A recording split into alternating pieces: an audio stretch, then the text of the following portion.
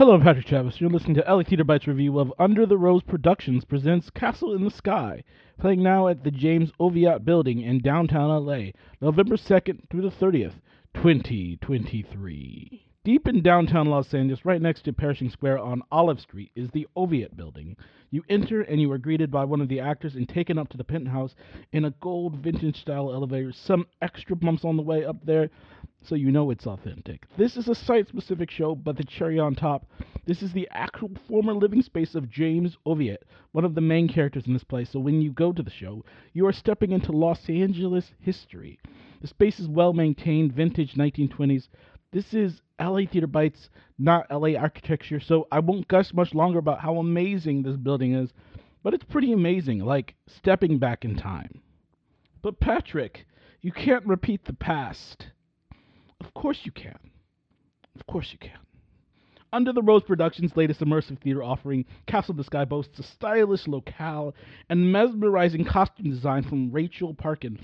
But none of these aspects makes up for this melodramatic script that goes more for dramatic conflict instead of something more substantial. Castle in the Sky is centered around the Oviatt family.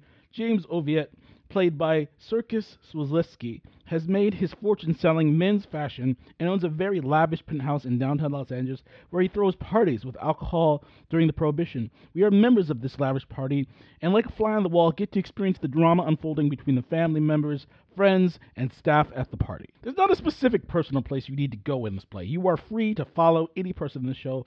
While there are some moments of interaction with the cast, most of the show is more like you're just a fly on the wall observing the actors.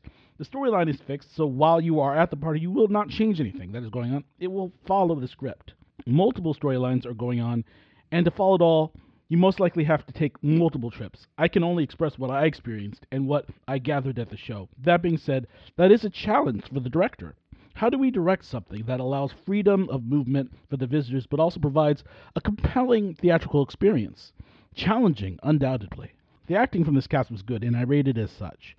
Heather Renee Wake plays Vivian Davis in this. Phenomenal. She gets it. She gets the character, and every room she's in was a riot.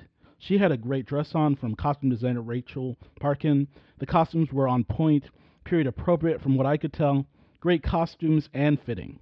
The narrative, again, from what I could experience, seemed to lack a balance between dreary and happy moments, which makes the eventual reveal more obvious, soap opera-esque in its approach to drama in some ways. Undeniably, they had a wonderful location. You can hear me gushing about it in the first few minutes of this review, but how they set it up was decent. That is the challenge with using real locations, most likely limitations with what you can do with the space.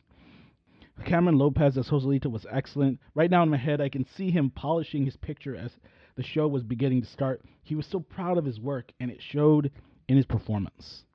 Connor McGrath, who plays James Jr., the son of James Oviatt, what can I say? Amazing and committed to the role. I give Castle in the Sky a 7.9 out of 10. It's above average. Thank you for listening, and thank you for supporting LA Theater.